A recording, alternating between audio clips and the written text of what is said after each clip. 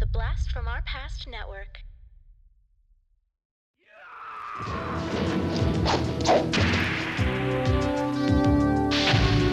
He came to America to escape his past. You will always be a ninja. Now, his wife.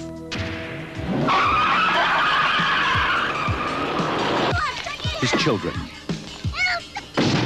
His home and his honor must be defended. If you just want protection, why don't you go hire yourself a private detective? No ordinary man could do it alone. But this is no ordinary man.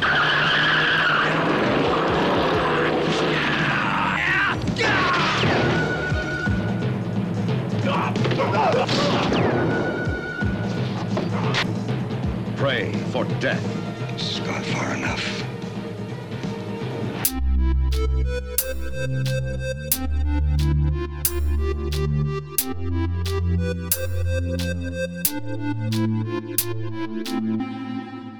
Talking Back.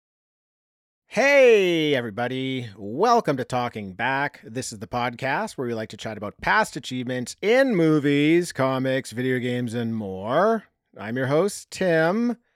If you've been following along this year, you know it's ninja time again. Dean, I'll briefly say hello to you. Hello. Hello, Tim. And it's going to be brief, Dean, because we have a special... brief enough? That was just great. That was totally cool. fine. Yeah. Cool. I thought you were going to jump right to the ending for a second. But I almost did. I did a wanted good to job. this time. Yeah. Bringing Corey. Spoil. Well, you spoiled something anyways. Hey. I already did it. Yes, I'm keeping it brief with you because we have a special guest joining us today. I'd like to welcome back the third ninja in our triad, Corey Stevenson. Welcome back, buddy. Hey guys, thanks for having me back on here. I appreciate. I'm gonna do some ninja moves. So if I'm the third member, I gotta keep my skills honed and sharp. Yes. Well, yes, that leads me into my very first question. Corey, what degree of ninja are you? Because Dean is orange, I'm 3, and Tony, who joined on Ninja Scroll, is Turtle 4. He was Turtle, but he got upgraded by the magical sword we have here. So he's Turtle 4. So what degree of ninja are you, Corey? Well, the funny thing is, I actually used to take ninjutsu back in like middle school and whatnot, and I never made it past like white belt or whatever. I think I did it for like a year, and it was fun. But I had like the ninja booties and everything. It was really cool. I loved them, but I think I loved my outfit more than I actually loved that. So I'll go with, you know what? I'm a Robo Ninja White. How about that? I like it. I like it. You're the real deal. We're the real posers. We didn't know that you're a real ninja. I didn't know we were getting a real ninja on the show today. This is amazing. Yeah. I had no idea. Amazing. Sad but true. What a great guest poll, Tim. That was really good job. We lucked out there. Yeah. So this week we're covering a movie called Pray for Death. Now, this was our listener choice episode for the year, and it was in fact submitted by you, Corey. By this listener right here. This listener right here. So we thought, why not invite you on to join for this one? So here you are. This is awesome. Now, thanks, man. Yeah. I had never heard of this movie before. Dean, I'm assuming you had never heard of this movie? No way. Okay. So Corey, out of all the ninja movies out there, tell us why you chose Pray for Death. Well, I think I had a suspicion you guys were already going to do Ninja 3: The Domination, and that's my favorite one. I picked this one because in the circles, that we all run in on Instagram and everything like that, and as far as like 80s nostalgia ninja movies go, this one is it's ranked very high and considered, one of the better of the ninja exploitation films and whatnot. And it has Sho Kosugi in it, who we saw in Ninja 3: The Domination. He's actually wearing the same sweater he wore in Ninja 3: The Domination as well. But I had not seen it until like probably a couple of years ago. I kind of scroll through Amazon, look through like Arrow Blu-rays and whatnot, and this was like $8 and I was like, for an Arrow Blu-ray? Amazing. Sure. Why not? So I bought it sight unseen, and I realized I don't think I'd ever seen it as a kid, although I very much remembered the cover for it. So that was my first time watching it, and I very much enjoyed it. But kind of now listening to your all's takes on things and whatnot, I really think you all have much more of a deeper understanding of ninja movies than I ever have and probably ever will. And I'm curious to see now where this one actually lands. So that's all. That being said, is I don't have great nostalgia for this, but I also don't have great nostalgia for ninja movies, to be honest with you. So, I thought this one would be fun. And it was fun revisiting for sure. Yeah, cool. Yeah, I also don't have any nostalgia for ninja movies. Like when I would go to the movie rental store, I wasn't very adventurous as a kid. It was like I'm just doing the go-tos that I know are going to be good, and I didn't really stray from that. So this might have even been there, but it would have been in a section that I was not even visiting. So yeah. I did find a quote that resonated with me about this movie, and that was, "Pray for Death isn't merely a good ninja film, it's a good film, period." So after watching it and reading that, I was like, you know what? That is really true, because this isn't your typical ninja movie. This isn't what you might think of when you think, hey, let's rent a cool, fun ninja movie. This is like a serious movie. Like, they do a really good job of kind of creating a world for you and setting up a family and kind of like really breaking this family apart in bad ways almost before you get to any of the ninja work. So they really took their time and effort to make a good movie, not just something that has cool ninja shit in it. Yeah, no, I think it's like Death Wish or Vigilante. It's like one of these, exploitation films from the late 70s, early 80s. It feels like that, but just with a ninja spin to it.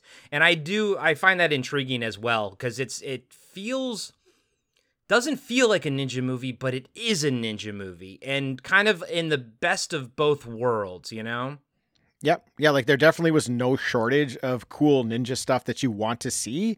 They just kind of arranged it in a way that made for a really interesting movie.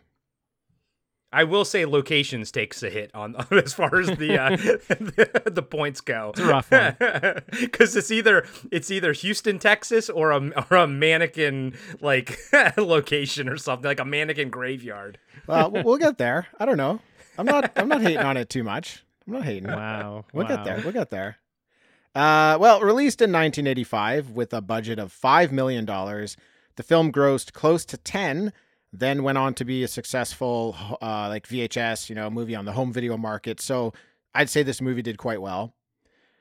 And Corey, as you mentioned, it stars Sho Kosugi, who was a staple in 80s ninja movies. We did see him in Ninja 3: The Domination.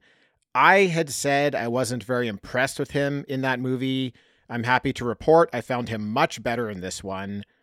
And he actually stars in this movie with his 2 real-life sons, which I thought was really neat. Cool. And their names in the movie are their middle names in real life. So I thought that's a really neat fact. And I know Sho went on to star with one of his sons in some other movies as well when he got a little bit older. But I just thought that was really cool after watching the movie, kind of like reading that fact. That's a fun thing.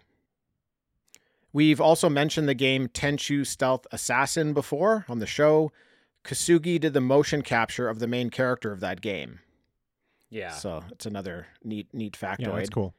That's a game they could easily upgrade one of these days. Because man, those PS1 games they look terrible now. You just can't play them. There's not enough. Yeah. There's not enough polygons in them.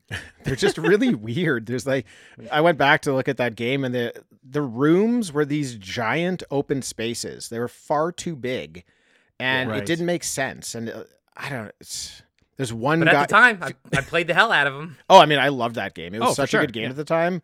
Graphics and gameplay blew my fucking mind at the time. And now I'm just like, wow, that's a steaming pile. This movie was directed by Gordon Hessler, who hasn't done a lot of things I recognized. The only thing I really noticed was The Golden Voyage of Sinbad. Okay. It's written by James Booth.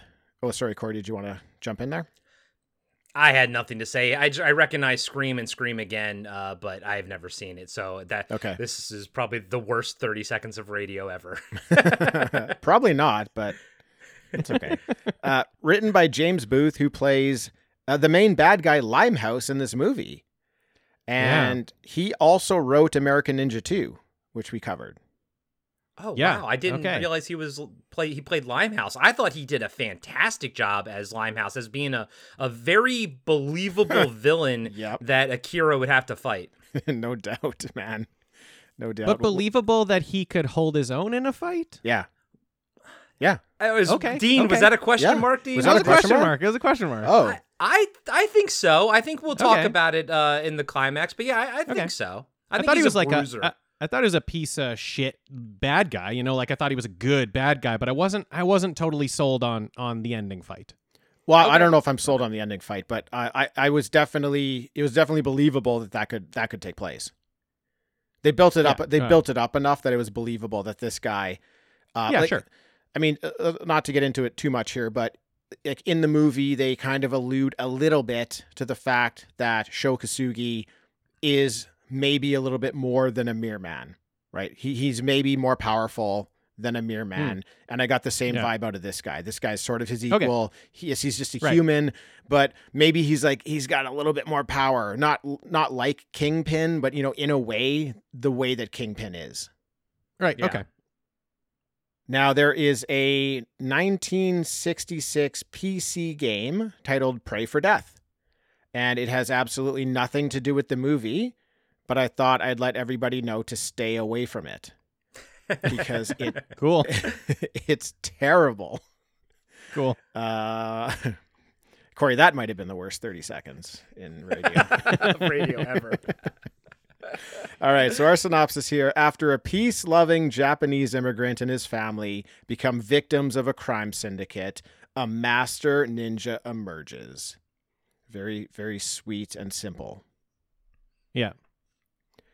So to start this movie off, I actually really liked the opening credits scene. I'm not huge on the song that they chose. I love that song. You love that song? Back to the Shadows. It was so the music is so synth wavy, but then the vocals are so 80s pop trash. I loved it. I immediately went to Spotify to try to find it. It's not on there. I think it's a great song. I love that this movie's bookended with it. Okay, to each their own. I agree. I really loved the song. I really loved a lot of the music in the entire movie. I'm actually sitting over here. I did not totally love the movie, so I'm sitting over here trying to figure out how to strategically approach this. Interesting. Music I loved, so I'm hopping in here for music because I absolutely love the music in the movie. It started off great for me. It ends off great for me. So I'm huge on the music. Okay, well, it's very much like Bloodsport, and I wasn't a fan of that. Right. Soundtrack. Yeah, totally. But I know you were, Dean, so that would make sense that you liked this and I didn't. That must remain concealed, where the heart of a warrior can never be revealed. Back to the shadow.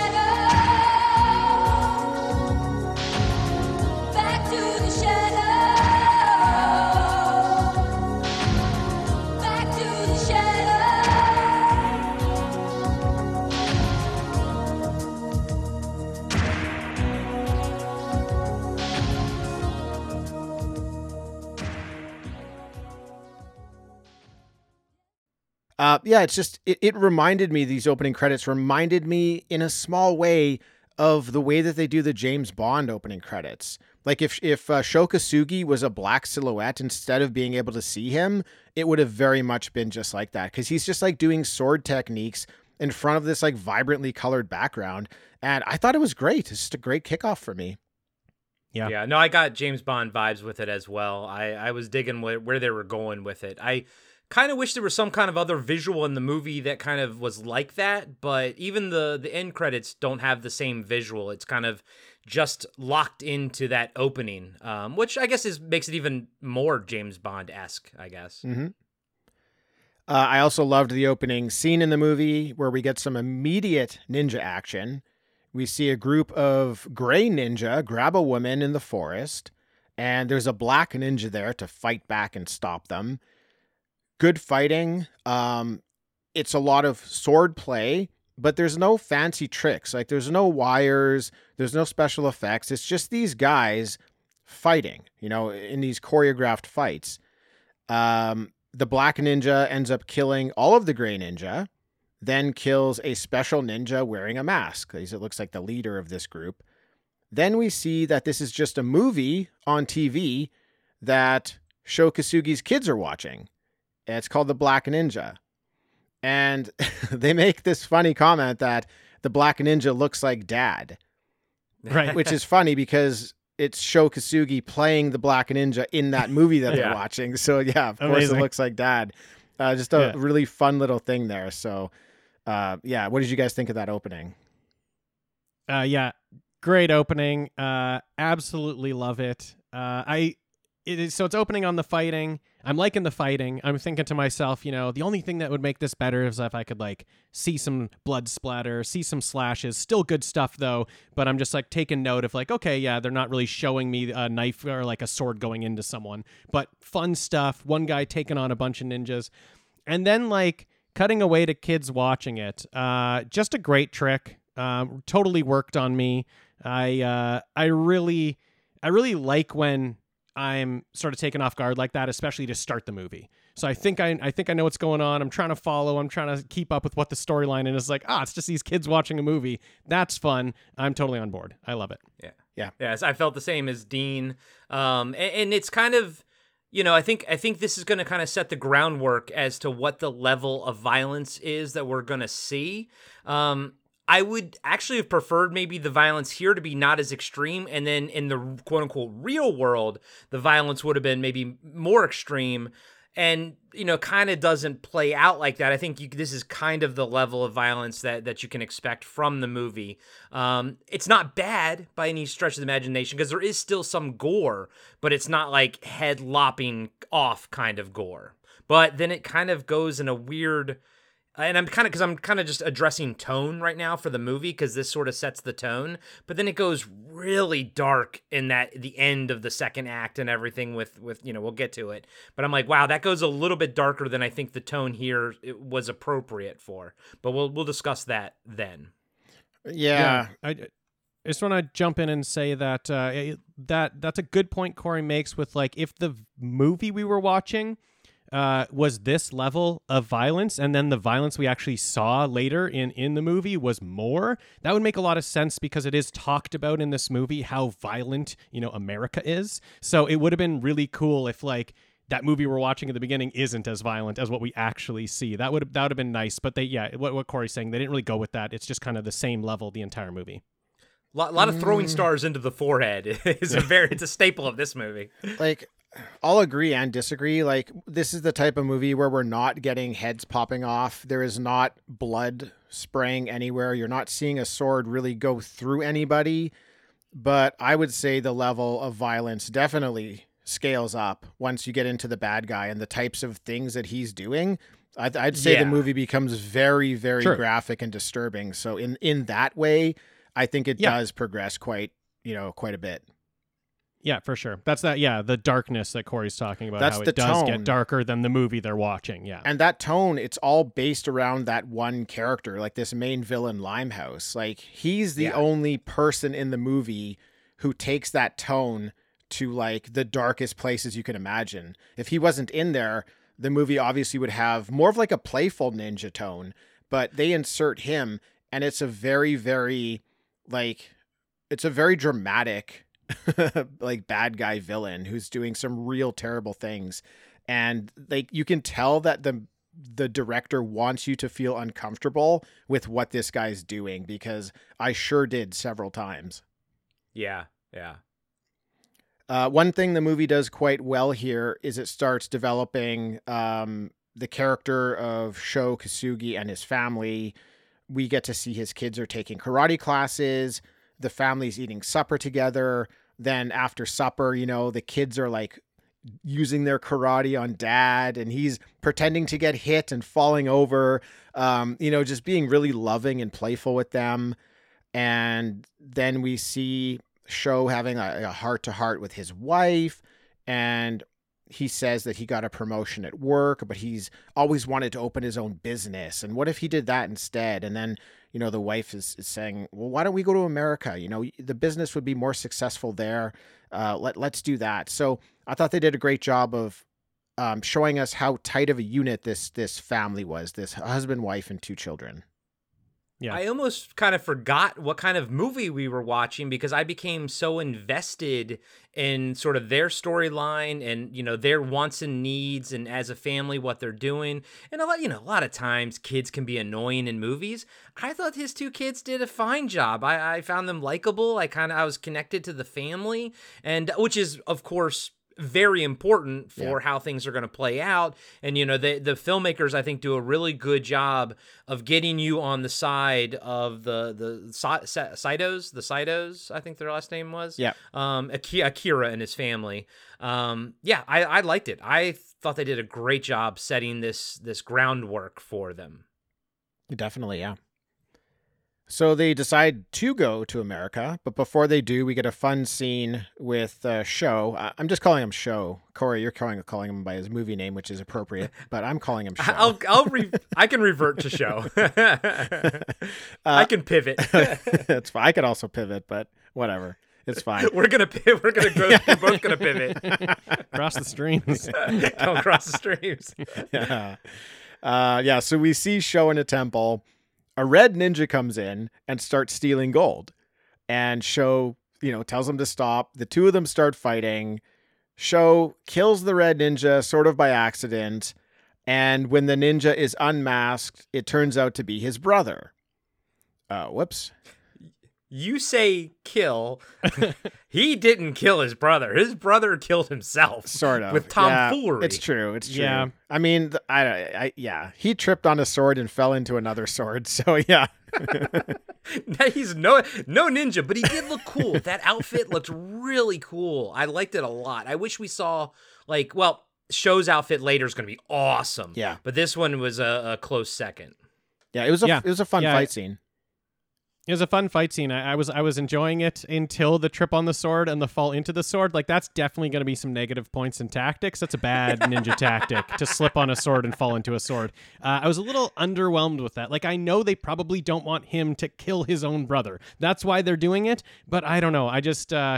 I would actually rather just have him kill his brother and then see who it is and be like, oh shit, that would actually play a lot better into the movie for me. If he once killed someone he regretted, that would play a lot better to me in the movie than just this accidental fall on a sword.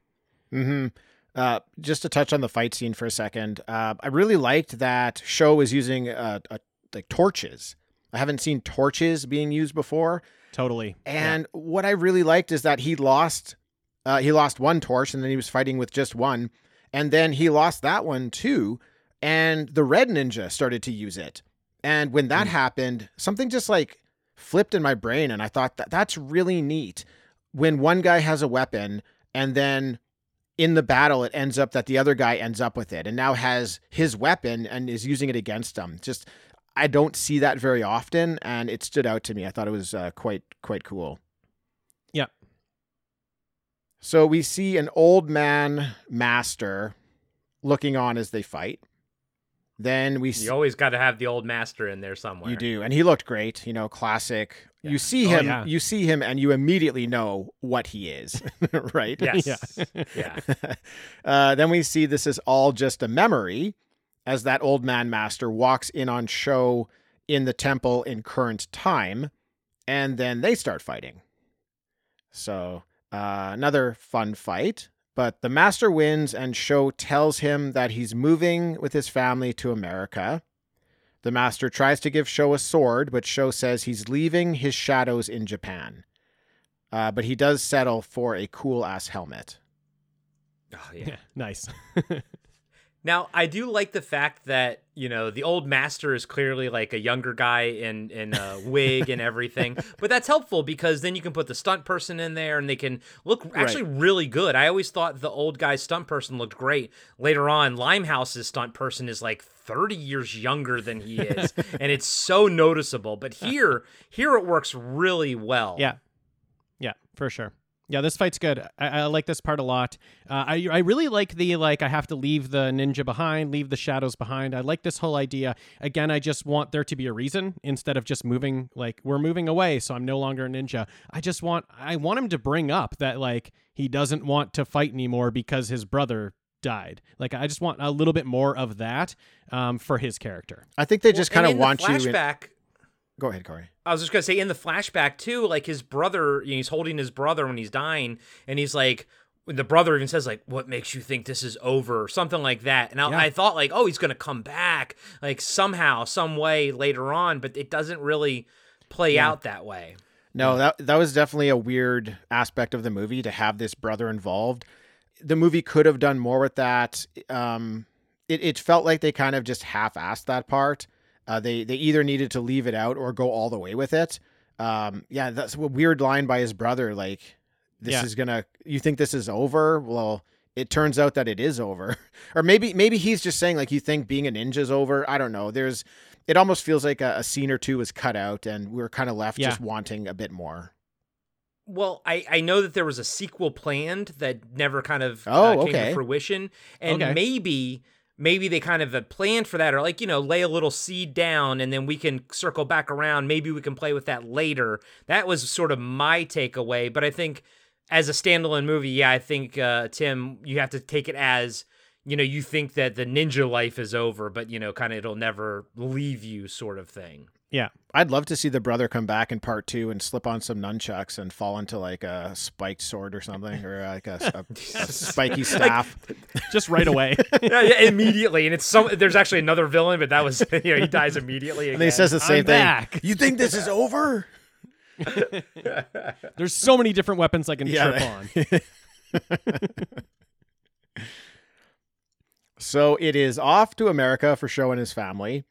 They are walking the streets, and a guy bumps into Sho and tells him, watch where he's going. And then we get this 1-second flash of Sho thinking back to his training. It's just him slicing a sword from the top down, and that's it. It's literally 1 second.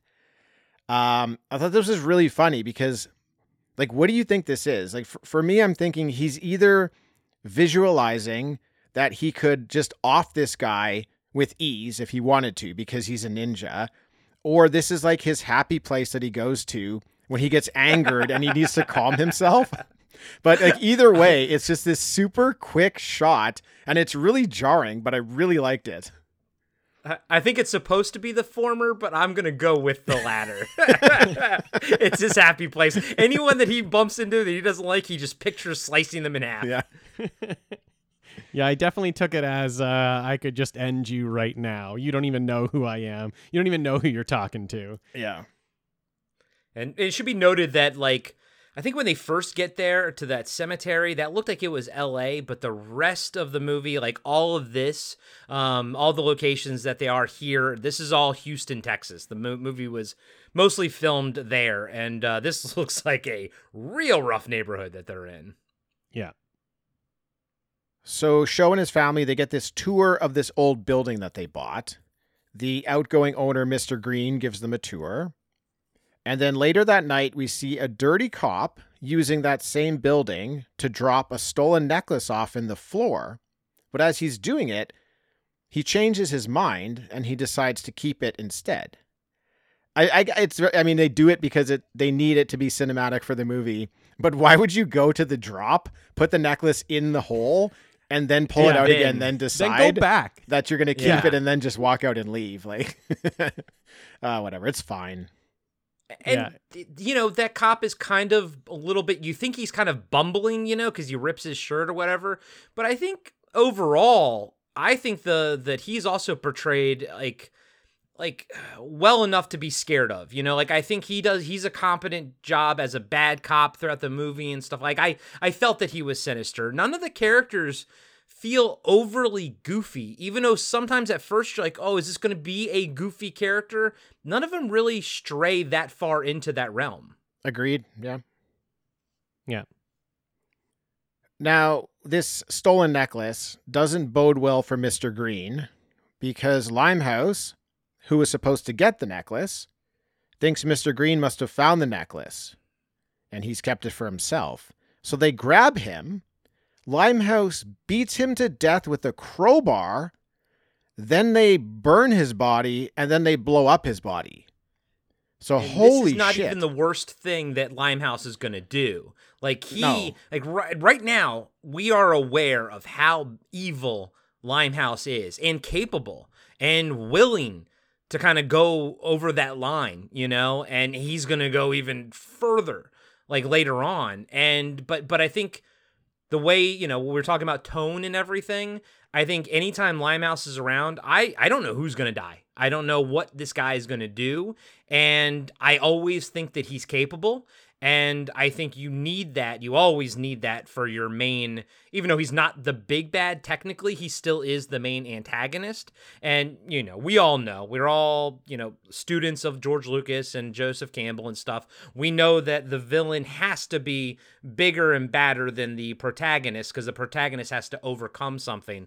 And I do think that Limehouse is up there with a villain that I felt like, oh crap, like how is Sho Kosugi gonna get this guy?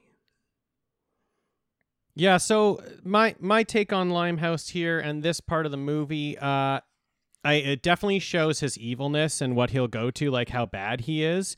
I want a bit more of a threat, you know, like him and 6 guys beat to death an 80-year-old man. I'm still not like the ninja won't be able to take them, you know, like we've been doing all these ninja movies. I'm like, this guy's a ninja, you know, he's definitely going to be able to own these guys as soon as it flips. Like as soon as it flips opposite and he knows he's in trouble, he's going to destroy them. Like this movie's going to be over in 10 minutes. So I want the first, I get that like that this is the first threat, but maybe another threat in between. That's like a bigger thing that they take out where I really start to worry for Sho. But like, I never actually had a moment where I was worrying for his capability to take them out, if that makes sense. Yeah, that definitely makes sense. I sort of liked that about the movie because okay. Along with you, I was never worried that Sho wasn't going to win. Like, this movie, he's going to win, right? He's like he's the A star in the movie.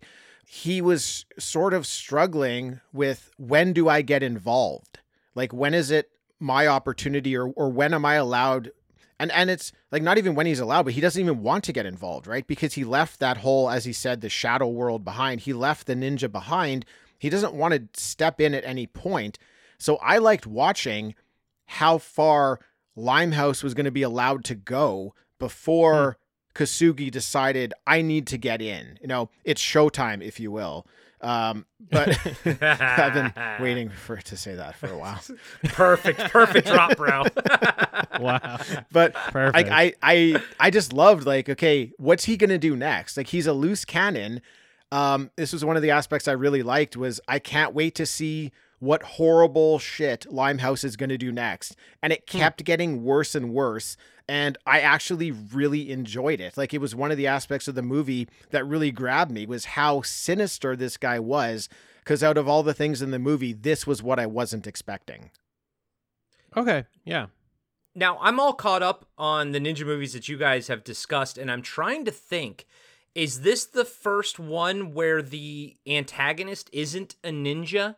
Like, is this like one of the few that you guys have covered that where like it's not going to be a ninja versus ninja finale here?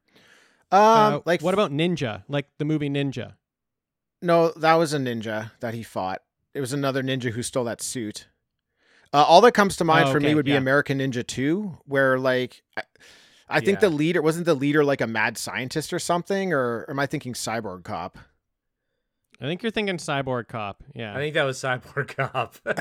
What a great movie that was. I don't know. This might be the first one then. Yeah. Yeah, it could be. Yeah. Yeah. I like your take on that though, Tim. And that explains why, you enjoyed the movie more than I did, because that was the problem I was having. Right. The problem I was having was just like screaming at Cho to just get his shit together and kill all these guys. Like, so I was just frustrated that he hadn't decided to just do it, just decided to wipe these guys out. Maybe that's why I needed that brother story to be a little more solid, so I knew why he wasn't just taking things into his own hands, because like I was just getting frustrated. But I like your flip side of like you were enjoying that he hasn't made the decision yet to do it. You knew when he made the decision he'd be able to take everyone out, but it was that anticipation of like, what's going to do it? What's going to be that thing that flips the switch on you? Mm-hmm. And the whole fact that he's like taking time to do that kind of creates the ninja aspect in this kind of a slow burn. Like the ramp up, it kind of, it's a little bit slow, and then but once it goes up pretty quickly. Yeah, definitely. And that's why that opening scene, the Black Ninja TV show that we got to watch, that's why that's so perfectly placed right at the beginning, because it's a ninja movie. You want to see ninja right out of the gate. They give you the ninja, but then they take their time to build you up to more. But it was enough for me to see, and then there's enough action throughout the movie that I never thought that there's not enough ninja action in this movie. Yeah. Now, after blowing up Mr. Green, Limehouse doesn't stop there. He grabs one of Cho's kids right in the middle of this kid in a street fight, which was awesome. Just seeing like the younger brother got picked on, so the older brother comes in and he's beating the shit out of like 6 other kids that are bigger than him. He punches so many kids in the nuts. Like every other one of his move is a nut punch. And I'm like, you know what? That's great because they're all bigger than him. But he wrecks those kids, dude. It was fun. Yeah, nut punches, ass kicks. I was like, yeah, kick their ass. And then he flips a guy backwards and kicks his ass. I was like, yeah, great. That's what I said. It's a fun kid fight scene. Oh, yeah. It is. And it gets interrupted when Limehouse comes out and punches the kid in the nose. Incredible. Oh that was so brilliant. Not only does he punch him in the nose, he then takes the car door and shoves it in his face. I'm like, this guy is such a piece of shit. Oh man. Yeah, this was wild. I was like, this movie just got good when he punched that kid. Shit just got real at this point. I was like, oh shit just got real. Yeah, we're punching kids in the nose. And this kid is what, like 10 maybe? Yeah, exactly.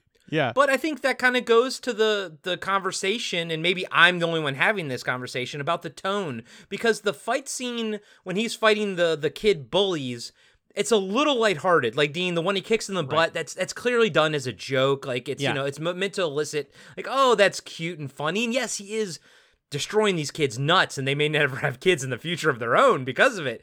But like it still has a lightheartedness to it. But then the moment Limehouse enters the scene, the kid gets punched in the nose, and you're just like, wow, and like knocked out. And you're like, okay, again, and this kind of just, and maybe the tone is good, like the fact that it's kind of like, it kind of skirts it, because it really emphasizes Limehouse's piece of shittery, like how bad this guy is.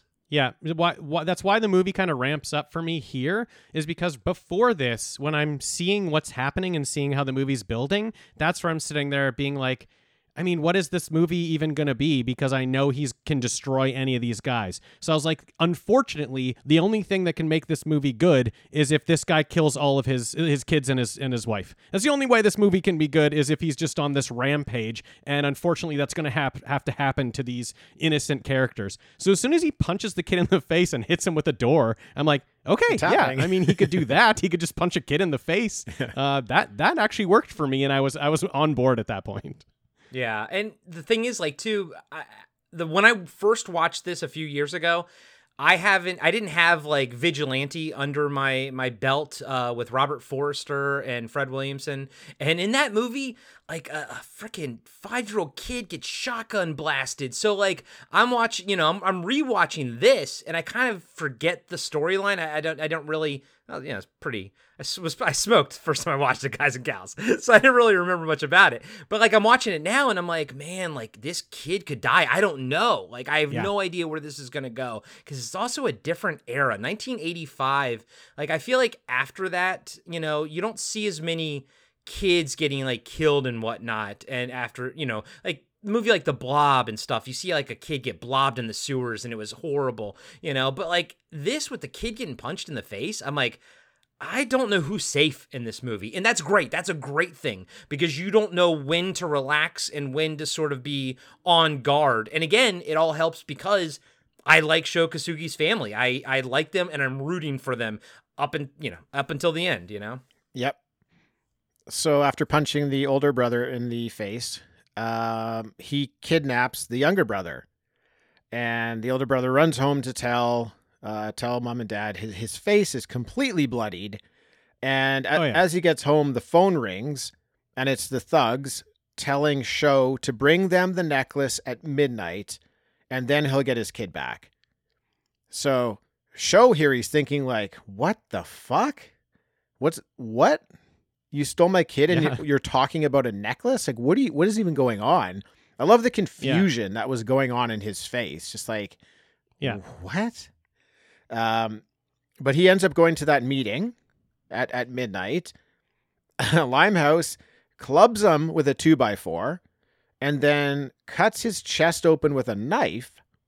And both times, Sho doesn't even flinch. He was chained up. But after that cut of the knife, we do get that 1 second flashback of him training again. What's he doing? Kick your ass. I don't know. Kick your ass for Happy Place. A thug pulls out a blowtorch and is going towards the kid. Sho has seen enough. He jumps up out of his restraints, kicks the light to kind of make it dark, and then he's gone. And the kid's gone. This was great ninja shit.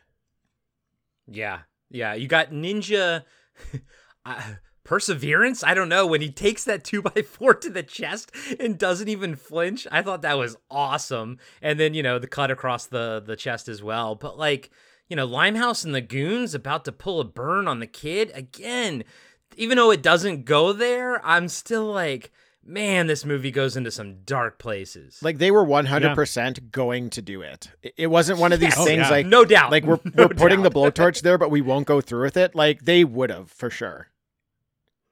Yeah. And like, there's something that like happens right after where there's some people talking and they're like, oh yeah, he doesn't have the necklace because he would have said something with his kid there. Yeah.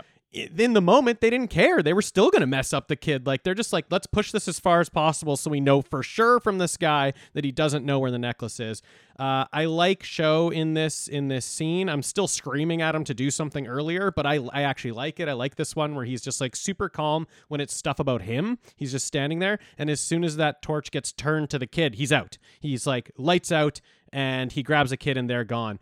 So I like this. I like this little scene. I'm good with that being the outcome. Like I don't need him to mess them up here because it was just his kid in danger. He went there. He said, "I don't know where the necklace is." Grabbed his kid and left. So I totally like this.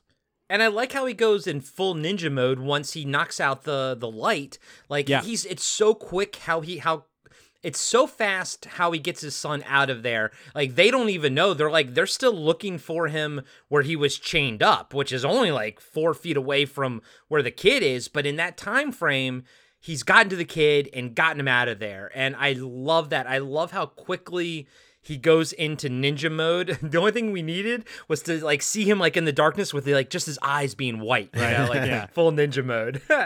Yeah. He gets one of my favorite things to happen, which is panicked baddies just shooting into the darkness. That's one of my favorite things to happen that ninjas do to these guys who just have these guns. They just start throwing bullets anywhere because they're like, I don't know where he went, so I'm just going to shoot. And he gets them to do that. Kind of like that Mark of the Ninja game that you guys covered on Patreon. That was a great episode, by the way. I've been meaning to pick up that game. I've been wanting to pick it up forever, but your all's review kind of pushed it over the edge.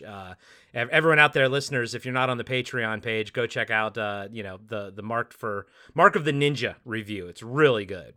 Thanks, Corey. Thank you for that. I like, Dean, how you were saying that like they were like, oh, this guy doesn't actually know anything about the necklace. He has nothing to do with it. But then the very next narrative is them just saying, well, now he knows too much. We have to kill him anyways. So we get that scene and it's Limehouse talking to his boss, Mr. Newman, which is another thing I really like in the movie is Limehouse isn't the big bad guy, right? He's like the number one thug. And the big bad guy doesn't do much, but he is directing Limehouse to go and do this and go and do that. another thing that I like in movies, when the second in command is kind of like the better guy and is the guy who outlasts the actual boss. Yeah, for sure. So what do they decide to do? They send some thugs to run over the wife and youngest son with a car. And the movie did not hold any punches with that sequence. They fold over. They fold over that car. Another shocking moment. I'm expecting like the camera to cut away and us to hear a scream. No, like the car smacks into them. Yeah, and like you said, they fold over. My goodness. This is such like Death Wish type of stuff. Like this movie is like 65% exploitation revenge film, and like the rest of it is ninja movie. But it's like it's more exploitation revenge than it is ninja. Yeah. Like tropes wise and stuff like that. Which was something that just made this movie feel very interesting to me. It felt very unique. Yeah, so the wife and kid are going to live, but they're in the hospital. So for now. So Sho goes to the docks where the thugs are having a party, and he makes his way through a dozen guys with only his bare hands because he decided not to bring his sword. Cool. He gets all the way to Limehouse and he puts a knife to his throat and tells him if he doesn't leave his family alone, Limehouse will pray for death. So great line and great infiltration scene. Watching Sho make his way through this giant boat, just dismantling guys. It was fun. Speaking of Dean's Batman shirt, I got Batman vibes in this scene. First off, Sho doesn't kill anybody. One guy does look like he snaps his neck, but for the most part, it looks like he's just punching and kicking people and sort of knocking them out. But there is one scene where it's like Limehouse's first in command goon, he's like with his goons and he's like looking around and they're getting taken out behind him. He doesn't even see it. And then he like turns around, and then he gets taken out. It's so Batman-esque, but I love how Limehouse is having this party and, he sees something, something that makes him suspicious. I think he sees Sho jumping all over something, being chased by guys and everything. But then almost immediately, the lights turn out where he is, and he's surrounded by people. Yeah. But Sho makes his way right behind Limehouse and threatens him and everything, but he doesn't kill him because he's not killing people right now. And I thought it was so cool, but I thought it was so Batman-esque. Yeah. Yeah. That's exactly the same vibe I got. I got Batman vibes twice in this movie. We'll talk about the next one later. But this was the first one, and there was a really cool scene you already mentioned, Corey, where he's like doing stuff in the background. He's like taking guys out in the background, and there's like just a bunch of thugs walking, and you can just see like one of them kind of disappear in the background. It's really sweet. It looks like it reminds me of that Batman like at the docks type of scene where he's that's just my favorite taking guys scene. away. Yeah. And Batman Begins, that's my favorite scene because it's shot like a horror movie, and Batman is the creature that you're supposed to be scared of. I wish we saw more of that in this. I wish we saw more people in the background getting like taken out and stuff. I don't think at the time, just that cinema, that language of cinema wasn't quite there yet. And obviously this is also a lower budget movie. It takes more time to set stuff like that up, but I do feel like we see things in this movie that probably inspired Christopher Nolan's Batman, Batman Begins down the road. Yeah. You could tell that they had like specific ideas about things, but weren't able to fully flesh them out. And this was probably one of them. I love how they're saying through the movie, Sho wants to leave the shadows behind, right? Like that's what he calls his ninja life. And then we've seen it twice here when he does his ninja work. First, when he's escaping with his kid, he kicks the light to get into the shadows, and then he escapes. Here, the lights go out, and he's in the shadows as he makes his way to the boss. So the shadows are like him, actually working in the shadows as a ninja. And that's definitely where a Batman vibe comes in, because Batman is hiding in the shadows. He's attacking out of the shadows. And that's what we see Sho do a couple times. I don't know if he does it again in the movie, but again, it's another maybe like just half-assed thing that they wanted to throw in there. They had an idea about it, but it kind of got lost in the technicalities of making this movie. Yeah, for sure. And just before I move on from this scene, so I'm totally fine with the one where he saves his kid. This is the one that I got a problem with, just because like his wife and kid were run over. It's a miracle they're alive. They should be dead, and if they were dead, he would have killed them. He would have killed the boss here if they died. Why are you waiting until they're dead? Like, this is the time. They should be dead. It's a miracle they're alive. This is the time you kill that guy. And so from here on out, I'm screaming at him and yelling at him that everything is his fault. So while I'm fine with the first one, this one I don't like. Well, Limehouse is also yelling and screaming because he's very pissed off that Sho would have the audacity to infiltrate his boat. So he has a real problem regulating his anger. I wouldn't mind seeing a 1-second flashback of him doing something to kind of like calm himself down. What do you think it would be? It would be him like hitting that old guy with the crowbar. Him crowbarring someone, yeah, for sure. And yelling, liar, liar. So what he decides to do in his anger is slice an artery in his own forearm so that he'll be rushed to the hospital where Sho's wife and child are being held. This is such a gangster move. I can't even believe it. This guy's fucking crazy. Yeah. I mean, this is going to have to go under tactics because that's an impressive tactic. He's absolutely. Like, and I don't think obviously he didn't probably think it through, but I think he did. He's like, he knew. I know. Like, he knew that the only way to get now to the wife is to be in the hospital. I don't know if he needed to gash himself that No, he bad. didn't need to do that, but that's the beauty of it. He's like, he could just go in there and say like, I bumped my head, I have a concussion. But no, he's like, he goes all the way with everything. He just has to take everything to the extreme, and he grabs a knife and like, holy shit. And I mean, honestly, the tactics points, the bulk of the tactic points are going to go towards him because his tactics are, I think, he's got more tactics than Sho does in this movie. I think for me, it's equally weighted. I got some tactics on both sides that impressed me. Yeah, that's a great point, though. That's exactly what I'm thinking at this point. That's exactly what I'm thinking. He does a couple costume changes when he's in the the hospital. When that's happening, I'm like, this guy's a better ninja than Sho. Like, I'm just getting more and more mad at Sho. I'm like, yeah, like that was great. Cut your wrist, and now you're in the, now you're in the hospital. We know what's coming, and I'm mad at Sho at this point and being like, this Limehouse, he's the better ninja right now. I'm not gonna lie to you. You're not wrong. Yeah. Yeah, he gets taken into the hospital. He kills a doctor. I guess he just knocked him out with or did he? I think he just knocked him out with a. He was supposed to get a needle to like relieve his pain. He used it on the doctor. Yeah. Doctor's down, whatever. Killed him or didn't kill him, who cares? But then he dresses up like the doctor so that he can sneak into where the wife is. And this was probably the most disturbing thing in the movie. He punches her a bunch of times to knock her out, and then he like rips her shirt open too. Then they allude to the fact that he rapes her. They don't really show us anything, but I'm getting the vibe that that's what happened there. And then he's got this like ice pick, and he so disgustingly was like stabbing her and enjoying it.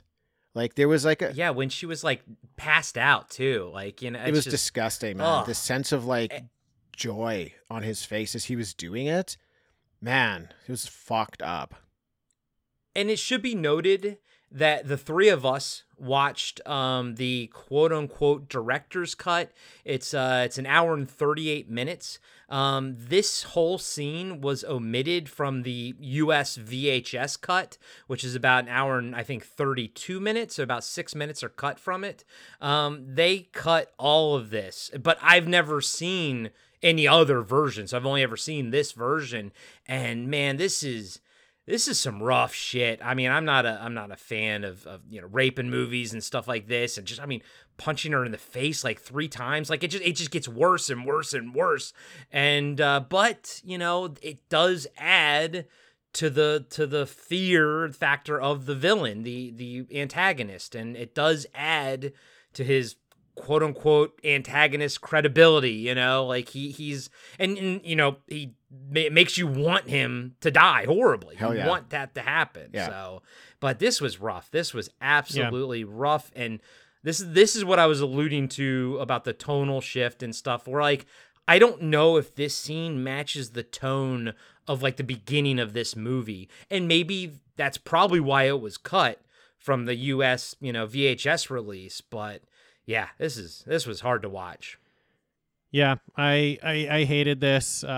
He's far enough along for me in this movie. He doesn't need another thing to make him even more evil. He's evil enough. Like, I think a kind of lazy thing to do that people have been doing for a long time is that just like, this is what makes the guy the most evil. He rapes someone. There, now we have him as the most evil. And I just don't like this insertion of this violence here that didn't really need to be there, because you already did it. You already did a creative way to build him up to being the most evil guy in the movie.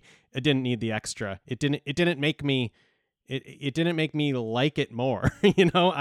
I disliked it more. So if you just would have left him sneak in there and kill her, like that's what he was going to do, that's fine. You don't need all that extra shit. Yeah, I watched both the cuts, and yeah, the one without the additional stuff worked better for me, because you get what you need out of that. Like it's terrifying enough that he's made his way into the hospital, and while he's like getting into her room and stuff, I'm so scared. And I'm waiting for someone to come and save her, and that doesn't happen. That's all you need, and they really tastefully do it. All that extra stuff was it was over the top for me. But Limehouse, he then like overpowers two police officers here, which is another one of these things where I feel like they're making him a little bit beyond human, like without really saying it, because you can't just overpower a couple of cops, and he very easily does it to get their one of their uniforms and to sneak out. Actually, he tried again, better tactics than the ninja. Yeah, exactly. He tried actually to kill the kid, but the cops came to intercept him because they're there kind of guarding the people. So that's when he overpowered them. But Sho gets to the hospital. He sees what's happened to his wife, and he promises to her as a ninja that he'll make them pay for what they've done. And he has a good line. But he doesn't hear his son overhearing it. I'm like, what kind of ninja are you? Come on. Well, he hasn't gone back yet. He's just saying he will go back, but he hasn't shifted yet. But he says he will make them pay for it. He swears it as a ninja. His body, his spirit, his soul will return to the shadows, to the shadow of the ninja. And I'm just thinking, fuck yeah, man. I'm ready for you to return to the shadows of the ninja, because I want to see some action here. I want to see Limehouse get taken out. I'm definitely ready. I've been screaming at him all Dean's been ready for ever since ready what the early scenes. He's been ready for this to happen. But minute 20, I've been screaming at him. Let's go. Let's get it done. I think here, they brought it in at the right time. So I'm liking it. We get a really cool, like, classic. Oh, can I? Sorry, yeah, go ahead. I have to throw it out because I think I called it out on the Podcast After Dark Ninja 3 episode, The Domination. This is the same sweater he's wearing in that one. Oh, okay. Which is like this black sweater with these like purple like lines, like very subtle purple lines. But I'm like, but the fact that he also wore the same one in Ninja 3, it has to be his sweater. Like, he has to own it. What's that the about? coziest one. It's gotta be his. And I love it, though. I think it's a really cool sweater. That's why I kind of took notice of it. But I was like, well, yeah, I guess me and Sho Kosugi have the same taste in sweaters. Awesome. Great sweater. Now, that was the worst 30 seconds of radio. Yeah, we got a few of them in here. So, I love it. yeah, a very classic 80s, like, getting ready for the big fight montage here. Another terrible song that I'm sure Dean and Corey both loved. Loved it. Sho is So good. forging his own sword, which was fucking awesome. Good scene here as the thugs show up, and they try to run over Sho's other kid, right? And this kid has fully weaponized his BMX.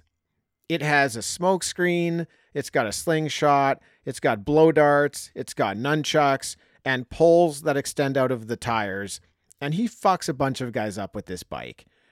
This was awesome. I love that the kid, like, even before Sho does it, the kid is like taking back some of the power and is like fighting back. It was such a fun like addition to the movie, even though this is part of like this humor similar to when he was beating up like 6 kids before. It's sort of this humor that it's kind of weird that it's in the movie because it doesn't feel like that type of movie, but I like it because it makes me laugh. Yeah, I'm a big fan of this part. Just to go back to the sort of the getting ready montage where Show's getting all his stuff going. This is another Batman moment I had because he just like breaks a pearl necklace in half or something. And I was like, he's becoming Batman. He's going back to the shadows. This is it.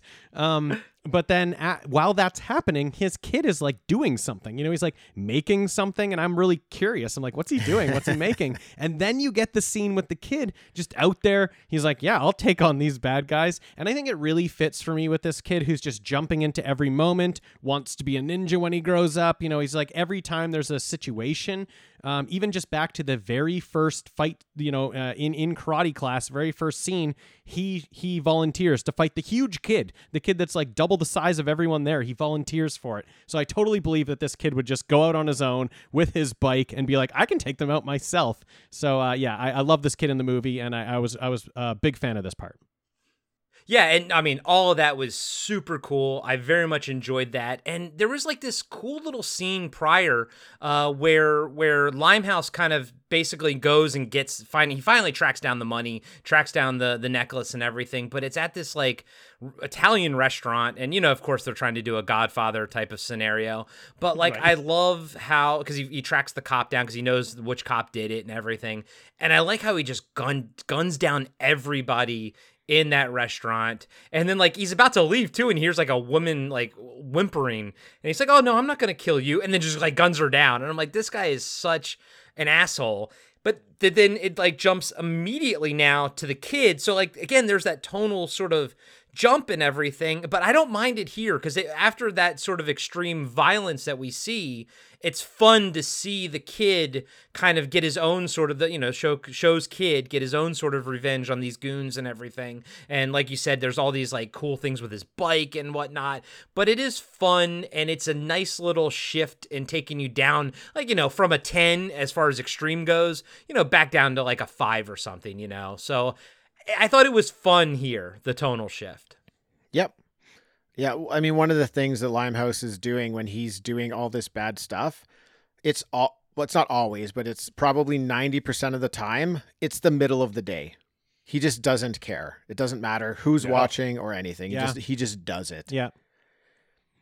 But Show is all fitted out in full ninja attire. He looks great. It's a great costume.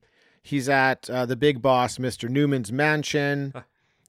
Tim, can I cut you off? Sure. Because I'm an armorphile. I love the fact that his ninja outfit, it has like an armor faceplate, an armored helmet, and you do find out later that like he has armor underneath like the gi and stuff, but you can see like his gauntlets have armor, his shin pad has armor. I really think Christopher Nolan like looked at this movie and was like, I'm going to take this kind of ninja and make Batman into like this version.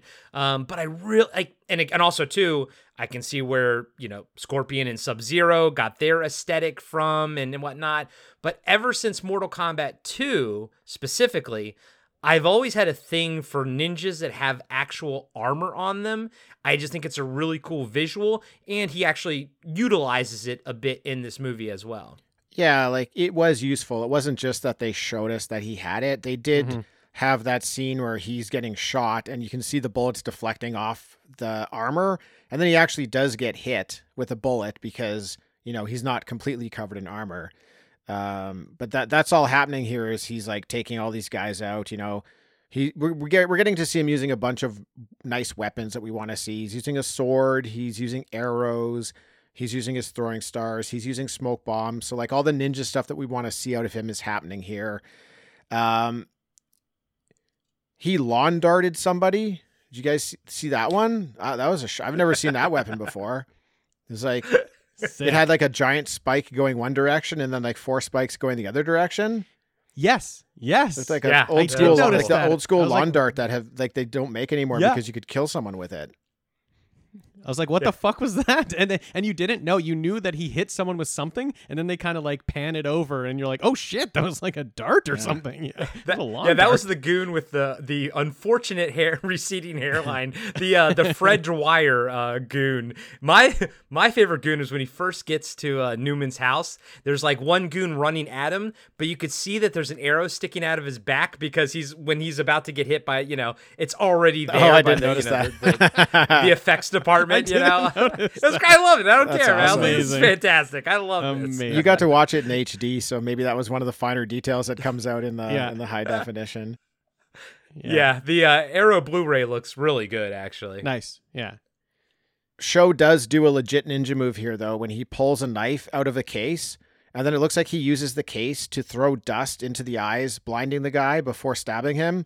That was something we talked about in our ninja Patreon warm-up episode there, is they would do that. They'd have some sort of like special like dust or poison, spicy dust or something in their sheath. And as they pulled the sword out, it would also fly out and hit the people. So I liked that.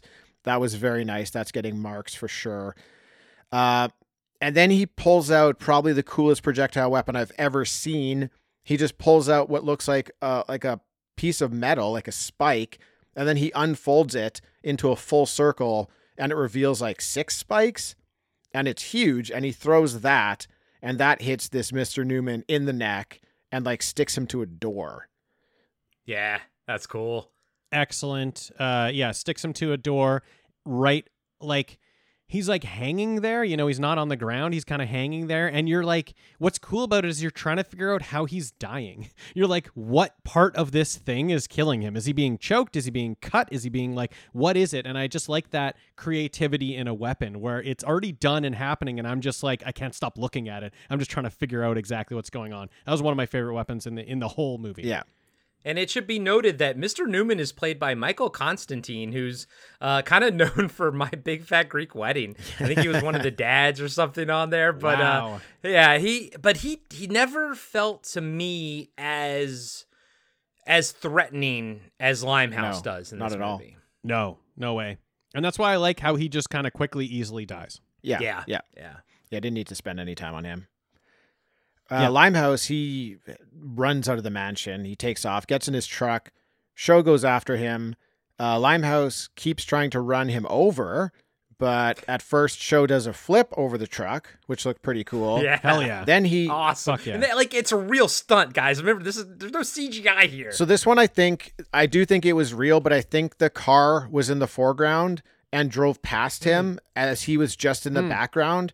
And he he did the flip at the right time, but I don't think there's any special effects. I think he did that, but I don't think he would have like actually done that to the truck coming at him. But he would have made it, actually. He would have made it. The He truck cleared it. was Yeah. coming Yeah. at. He cleared it like a motherfucker.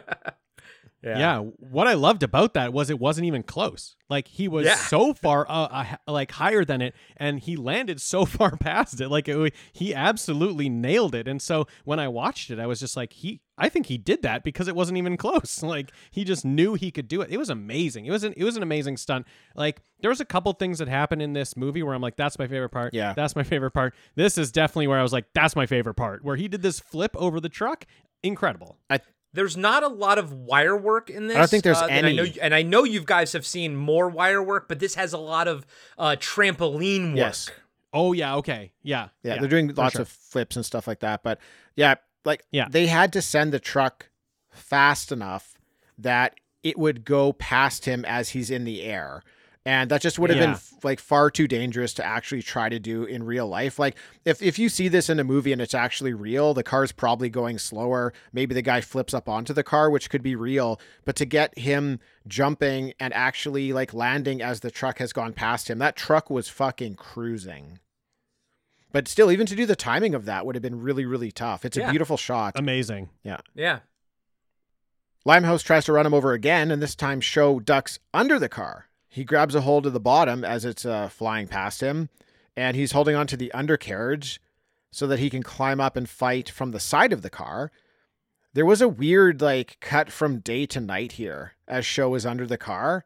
I don't know how long he was supposed to be hanging on for, but those are always kind of weird when they just like immediately cut in the same action sequence, but it's day and then it's night, or vice versa. When they do that, it's weird, but whatever. But I did like how he was kind of getting hurt under the car. Like, he's not like perfect. I mean, he's going to get really hurt later and everything. I like how he's not flawless. He's not infallible, Yep. Yeah. There's definitely some weird cuts in the entire movie. I agree, Tim. This is one of them. There's some where it's like, wait, I didn't know we were there, and all of a sudden we're there. Right. The thing about, I really like, going under the car and grabbing a hold. I'm not sure I like Limehouse knowing he's there. Right. That feels like a move that the guy driving the car would just be like a little bit baffled of where you went. And I would have liked there to be a little bit more stealth there where that actually tricked Limehouse. And he knew right away he was under the car. And I just kind of wish he didn't. Yeah. Well, I mean, I don't even know, like, because Sho kind of climbs up the side right away. It would have been better, if he just kind of like rode it out and just when Limehouse stopped, he got out. I think that would have worked better. I agree with that. Yeah. But I like what Limehouse is doing here. Like, he fled the mansion as fast as he could because he's on the way to kill the kids. He's like, I have to kill those kids. He's just got this bloodlust to kill this family. And he gets to where they are, comes out with an axe, and he's trying to like hack his way in there. But Sho's able to prevent that. And Limehouse runs into a nearby mannequin warehouse, which I thought was a really like creepy and cool location to kind of have this final fight scene at. Oh, hell yeah. I love this location. I mean, man, awesome locations like this in movies is like, it's what I do this job for, like just to see stuff like this. And I'm like, it's always in these older movies, it's always in these movies from the 80s where some, location scout just found this location, and it's just, it's gold, Jerry. It's gold. And I love it. Yeah, totally. This is, like we've mentioned kind of earlier, that this movie might take a hit on locations. It's tough in this movie where they're not going to a lot of different places. There's a lot of indoor stuff. So to find something like this, that's just such huge bonus points, to have an indoor location that's very similar to other things we've had, but to fill it with like these mannequins and just make it so creepy. Like it is this really cool, like it's going to be a wide open space, but it's going to be tough to find who you're looking for because there's just a bunch of bodies all around that are mannequins. So it just like adds that tension up. It makes this type of fight, which when it comes to me at the end, I'm like, well, this guy, this ninja would just wipe him out immediately. This makes it more believable. He has to find him first, and he's hiding amongst all of these mannequins. So absolutely love this location. It was a big plus up. At another point to Limehouse, he actually uses like scare tactics to like, he kind of puts a like the mannequin head on like a stick, kind of scares Sho. So Sho has to swing at it, and then he can do something else. And he wounds Sho, in this scene where he kind of stabs him in the leg with this wooden, piece of wooden, I don't know, it's like a little 2x4 or something, a handle of something, but he sticks it right in his leg. And I know you guys saw the same version I did. So like there's one point he sticks it in, he kind of pulls up on it. Mm-hmm. And I was like, oh, damn. And then later, like when they're fighting, they're moving, it's this whole cat and mouse thing in this mannequin place. But even at some point, the guy, Limehouse grabs that piece of wood again in his leg and yanks it the other way. That was gory. That was painful. Like that was one of those painful, like you're grabbing your own leg when you watch it. But it kind of reminded me of The Raid. I don't know if you guys have ever seen the first Raid, but there's one point in time where it's like over by the elevators, mid-movies, fighting these guys. But one guy sticks in the leg with a knife and then pulls up on it, like slices up the guy's leg. And I'm just like, oh my God, this kind of like reminded me of that. And again, I wonder how many of these newer filmmakers making these action movies, Christopher Nolan, the guys who did The Raid and stuff, they grew up on this movie. They did. They're taking little things out of it. And they're like, that was cool. I want to do that better. And I think the piece of wood in Sho Kosugi's leg also adds, it knocks your hero down a peg in his abilities. So now he can kind of be a bit more on par with Limehouse, but at the same time, it's Limehouse doing these dirty tricks type of fights, type of thing. And it's just, I love it. I love this whole third act. Yeah, this final fight scene here, like from the time they get into the mannequin warehouse, it's a good 10 minutes of a final fight scene. This was not quick. It took a while. But it was mostly kind of show looking around and getting injured and getting beat up. Now, obviously, you know, he is going to win. He's going to kill Limehouse. But this is one of the things I didn't like, is I didn't like how Limehouse went down. I need more out of his death. For the things that he's been doing, it's not enough for me that he just dies. And he dies off screen as well. What do you guys think about the final scene? Tim, I totally agree with you, because the relationship I've been having with this movie, I really need a payoff at the end. You know, I need this huge death of Limehouse at the end, and it was building up to be a huge death, but I'm kind of seeing that what they're building up, they probably don't have the budget to do, because we've been cutting away from these things the entire movie. And so I'm actually a little worried when he's heading towards this saw that we aren't going to get to see it. And then obviously we cut away from this circular saw. He's like on a log going towards a circular saw. And I did say out loud, we don't even get to see it. Like I was so upset that we don't even get to see this guy die. I need that so much, because of how you've built him up in this movie. That could have been something that would have saved it big time for me. I do like a lot of the fight leading up to that, because like what Corey was saying. We get Ninja versus Chainsaw, which is awesome. That's cool, yeah. Yeah, all of the weapons that are being picked up. I'm a big fan of this, like just grabbing stuff that's in this warehouse and using it. The twisting of blades, the dragging of them. I've been watching a lot of slashers lately. It's so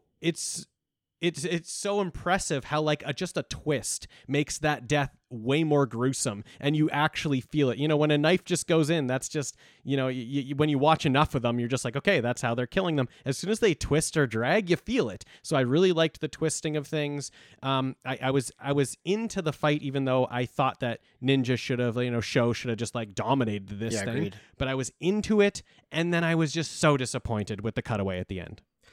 See, here's the thing.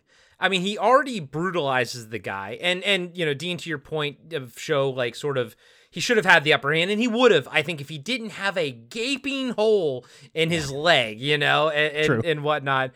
Clearly, he's in pain and everything, and he's doing his best, but he's also fighting a chainsaw and everything. I like how we get to see him use the throwing star that's sort of on his helmet. He uses that for a thing, you know. But yeah, there is this like a piece of log with a buzzsaw on them, you know, gonna cut it in half type of thing. And I like how he stabs Limehouse to make him stick to the log. I like that. And, you know, turns the machine on. Limehouse is going towards it. Limehouse is praying for death. He's saying, kill me, because he knows that this is going to be excruciating, and it probably will. And then we don't see it, but a part of me is like, well, but my brain can fill in the blanks, you know, I'm okay with that. I do wish we saw blood maybe spraying, because we see like shadows, you know, we see sort of the shadow, hear him scream and everything. I feel like you could have done some little things to make that work better. And I don't need a lot. I don't need it to be so grotesque that like, you know, something that Tom Savini would do or something. I don't need that. But I'm with you. I do need something more, because of the horrible things that we saw Limehouse do. We saw him shoot innocent people in the Italian diner. We saw him beat and burn an innocent old man. We saw him punch, rape, and kill Show's wife. I did need something more, even if it was just the shadow where you could tell it was a person going through the buzzsaw and there was blood, but it's kind of like a nondescript shadow. Like if you're going to go the shadow route, it has to look exactly like Limehouse, and you know what I mean? Like it has to be that. But yeah, it's just, and as much as my brain was like, no, we can make this cool, at the end of the day, I'm like, it still feels not as satisfying as it could. The log he's riding on is larger than the buzzsaw blade. So I noticed in my that mind, too. like he easily could have survived this as well, because if that cuts the log in half, I can see him sort of like rolling to the side, still being stuck to it. But like the blade wasn't even going towards, it wasn't going to like hit his body. It was going to hit this log, and for him to die, this log is going to have to split in half and he's going to have to fall down. But by the time the log splits in half, it's going to have to cut through more than half of it probably. And by that time, his body's almost going to be past it. So I wasn't even satisfied that he got killed by this thing. Pin him down without the log, pin him down and show us that he's on the same level as the buzzsaw. That would work even a little bit better. But this was kind of like a big miss for me, this final kill here. And having watched so many movies of this ilk from this era, I could also see them going the route where like he pulls his hands up, kind of breaks free, adrenaline, and then goes after Sho, and then Sho sort of sidesteps him and he flies over a railing, which is literally my least favorite death in a movie is someone flying over the rail. I hate that death. So it's so boring. But here at least, again, it has to be in your head, but here at least Sho made it happen. Do you know what I mean? Like, it wasn't one of those things where he accidentally falls to his death, like, or his brother type of thing, where Sho actively gave him a horrible death to make him, pray for death. And, because we have to just accept that that is what happened, even if we didn't see it. So I still take that into account. And yeah, it's instead of having, a whole point of awesomeness, it's 0.25% of it, it's just, it's not quite there. It works because that's the callback, right? Because he already warned this guy. He's like, if you don't leave the family alone, you're going to pray for death. So it works at the end that they do that. But I think we're all on the same page. Just show us him getting this blade in the head. But yeah. It's a tough situation because they have to set up this situation where he will pray for death, but they don't really have the budget to show us that. Exactly. It's fine though. It's okay. Yeah. But then we see Sho lay flowers at his wife's grave. He tells her that she can now rest in peace. He tells the boys that if they stay close to her, they'll never get lonely, so they won't be going back to Japan. There's a police detective who we haven't really talked about, but he's in the movie. He asks Sho about these killings. He says they were gangland style, and it actually is going to save them a lot of police work. And then he says, rumor has it that it could have been a ninja. And he asks Sho if ninjas still exist. Sho says, of course not. One of his kids says that this detective has probably been watching too many movies. The detective says, if he does run across the ninja, he should tell him the police don't want to see him around anymore, and he tosses him a throwing star, walks off, and the end. I mean, like, a throwing star or a Joker card. I mean, Christopher Nolan, like, this is the end of Batman Begins. The fact that, Gordon, this is Gordon. This guy is, Jim Gordon. It's crazy. I actually kind of like that. I can see this kind of going in a direction where Sho Kosugi becomes like Batman of downtown Houston, Texas. Like it's interesting, and I like where it sort of mentally leads me, but it doesn't, we don't get any more. This is it, but yeah. I like all these Nolan ties though, because his thing is also to kill the wife. Like that's also Nolan's thing. So I wonder if he likes this movie, if he's seen this movie. It's a good end. I like the end, except for, when he tells his wife that she can now rest easy. It's like, she could be alive if you just would have stepped up earlier, guy. She could be alive. Dean has lots of problems with the I have so many problems. Fucking kill this guy when you got him on the boat. All right. Well, that's going to take us to our ninja rating system time. This is what we've been enjoying to do with these ninja movies is we're going to rate them, put them through our ratings grinder, and see if it gets spit out on the other side.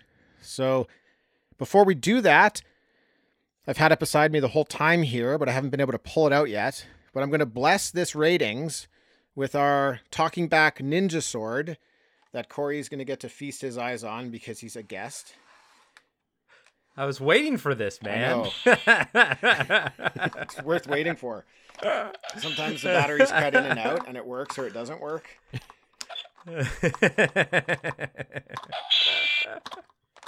Awesome. I love it. What if Sho used this to kill Limehouse at the end? That would have been good. 10 out of 10 in weapons for sure. It would have been an amazing feat if he was able to kill anybody with this sword. Exactly. Yeah, exactly. Okay. So, first up, weapons and tools. Do we get swords, throwing stars, knives? Are they using bombs? Are they using poison? Do they use ropes, grappling hooks, etc.? Maybe something we've never seen before. So, I'm going to go first on this one, a category I'm the most generous in. So, we get swords, we get throwing stars, there's a staff with a blade, there's a torch, which was new for me, there's guns, there's knives, there's a blowtorch. Sho uses his hands as weapons in that one scene where he just doesn't have any weapons available. I thought that was cool. He's got his helmet, he's got arrows, the kid's bike was incredible, that lawn dart projectile I loved, that really cool sun projectile. Limehouse is running around with an axe. There's a chainsaw. There's a wood splitter. This had more than enough. This was an easy 10 for me. So, Corey, why don't you go next? Yeah, you even have, the powder to blind people with. You had throwing your sword. Although I wasn't quite sure if I should count the stuff at the beginning, the TV show or the movie. As you part count. of Yeah, it. for sure. But I did like that. I always like when you throw your sword at somebody and then you pull it out of their dead body or whatever. But I will say that I did miss the chain stuff. Like I like the when there's like the sickle on the chain. And I've listened to all of your all's episodes. I forgot what that movie was called, but the one person had like the wires and stuff hidden under their gi or whatever. So there were still some things. It's like this had so much, but it was missing some things that I still wanted to see. And so you got a giant saw blade in this. You said chainsaw, you got sickles, you got axe and shovels stuff, but I still had a few ninja things that I wanted, mostly on chain stuff. And so I'm going to give this one an 8 out of a 10. Okay, Dean? This is going to be the highest scoring category for me for sure in this one. It was a great category. You guys mentioned all the stuff, but just to bring up again that sort of 5-prong weapon or whatever that thing is that pins the big boss to the wall, and I'm trying to figure out exactly what's going on there. That's a big up for me. I've never seen that thing before, and it was really fun to see it at the end. This was struggling a bit for most of the movie, but then there's a lot of weapons that get pulled out at the end here, so the score keeps going up and up for me. I am still with Corey. There's some stuff I'm missing. There's some stuff I want. I think for me it's mostly on the tools end. Like there's not a lot of he was infiltrating a lot of things, and I wanted a little bit more use of stuff to be like the way he got there. There's even a part where he's got to get through a padlock and he just punches the door open, and it's like, oh, like a tool there would have been great if he could have done something, some like little tool there. So I am at a 9 out of 10 for weapons and tools. Okay. Now, tactics. Dean, why don't you go with tactics here? Okay, tactics actually is one of the hardest ones for me for this movie, because as we've talked, the ninja isn't always the one doing the best tactics. So it is this other guy in the movie. There's the Limehouse who's doing a lot of interesting tactics. Like I think cutting himself to get into the hospital, that's quite the move. Like he knows he wants to go in there. He knows the kid and the wife are in the hospital because he ordered to hit them with a car. So he knows they're there. So he needs to get in there. So he cuts himself. That's just a really interesting thing for him to do. He's doing costume changes. There is stuff for show as tactics. He's infiltrating the boat. He is doing stuff, that is ninja-like with his in the shadows, kicking out the light, all that stuff. But one of the things in tactics is being ninja, and for 80% of the movie, I'm screaming at him to be a ninja. So that is what kind of brings it down for me a bit. So I'm actually right in the middle on tactics. I'm giving it a 5. Ouchie. I didn't get to say actually what the category is, so I'll just read that here before Corey can go. Tactics. Are they being ninja? Are they using stealth? Is there infiltration? Are they burning castles down or stealing documents? Are they trying to assassinate someone? Are they camouflaging themselves in trees? Are they hiding in plain sight? So, Corey, go ahead with tactics. Yeah, I think tactics for me is probably the no, I'll take it back. Locations. Anyways, it's one of the lower ones for me in this movie. Yeah, it's just, again, at this point, you guys have seen more ninja movies than me, and I've listened to the ninja movies that you've seen, and this just lacks so many tactics. Although I will add one that Dean didn't really mention. What about him doing the detective work to figure out that the person who stole the gems was like left-handed and preferred like gray suits? I thought that was kind of cool, like having him do like that little bit of police work. But for the most part, he's not really hiding. When he becomes a ninja, he's just coming straight at them. When he attacks like Newman's, the big bad's place, but not the main bad, he's just coming straight at them, and there's no ninja-ness at all. Even at one point, that one guy's like, what's going on in the backyard? Like I can see it happen. I can see is that a ninja running through my backyard? Like I don't know. I felt that this was a very weak showing as far as tactics go, whereas the point where Limehouse had better tactics than Show. So, and I don't think we're really considering his tactics. We're trying to consider the ninja's tactics. So I'm giving this one a 3. Okay. Well, I was considering Limehouse's tactics. It's the tactics that we're seeing in the movie. So I'm higher than you guys here. Like, I really liked Show jump kicking the light, escaping in the shadows. That was cool. I liked Show, using that throwing star on his helmet to shut down the wood splitter so that he could get off. I thought that was really cool. I didn't know if that, or I should say up until that point, I thought that throwing star on his helmet was just decorative. So to see him use that, like, that's a great tactic. You've got this almost like a last ditch effort weapon that you can use to save yourself. And he did. He used it to save himself. I thought that was very cool. Show infiltrating the bad guy's ship. Great job. Show infiltrates the bad guy's mansion. Like that. I like that as well. But is that really infiltrate, or is that a straight on attack?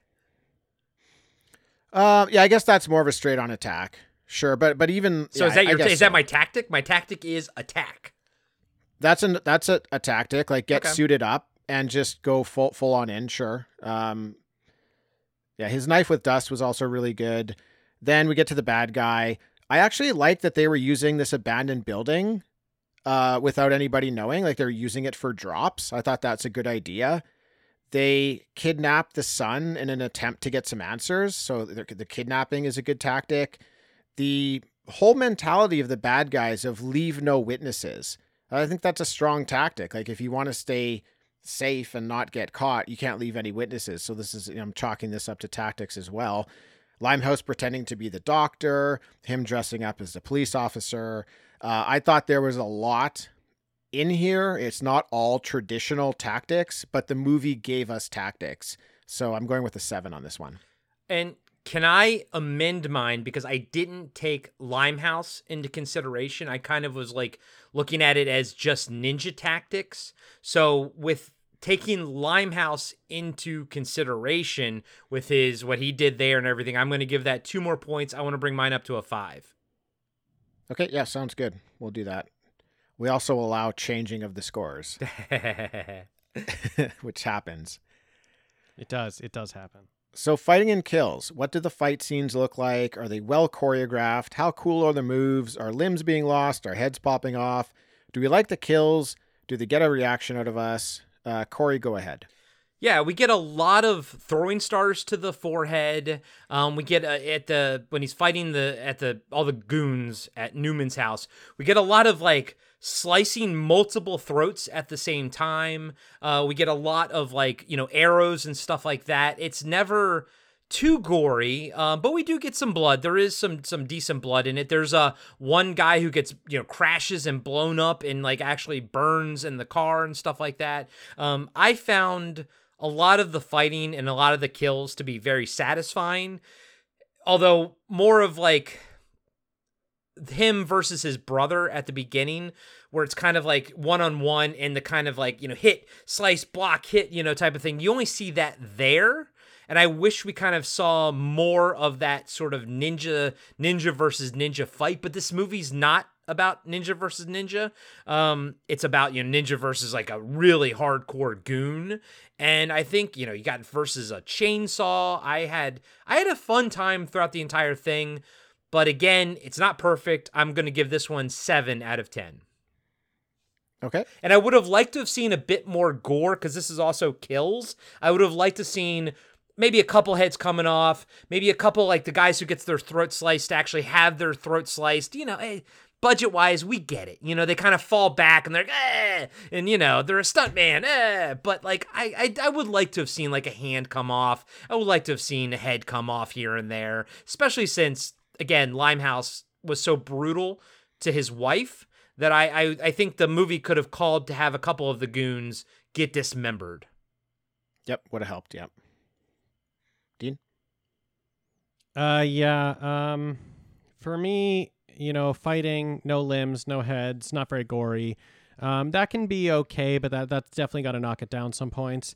But I guess just the fights having no stakes for me at all whenever he's fighting anybody that's just like a goon in America. I just like didn't feel like there's ever any fight back. I was never worried about it, so there wasn't a lot of tension for me in the fights. I thought that Show was definitely doing some cool moves. He was doing some cool flips. There was cool choreography on his end, but I think just for me to give it a little bit of a higher rating, I wanted to be a little bit more invested.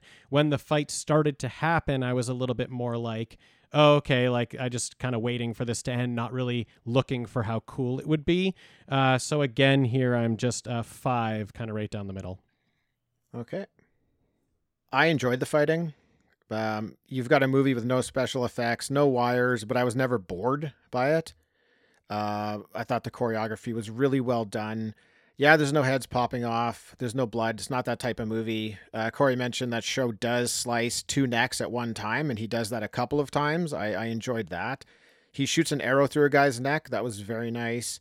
He throwing stars a guy in the head. He gets one guy in the eye. He gets another guy in the neck.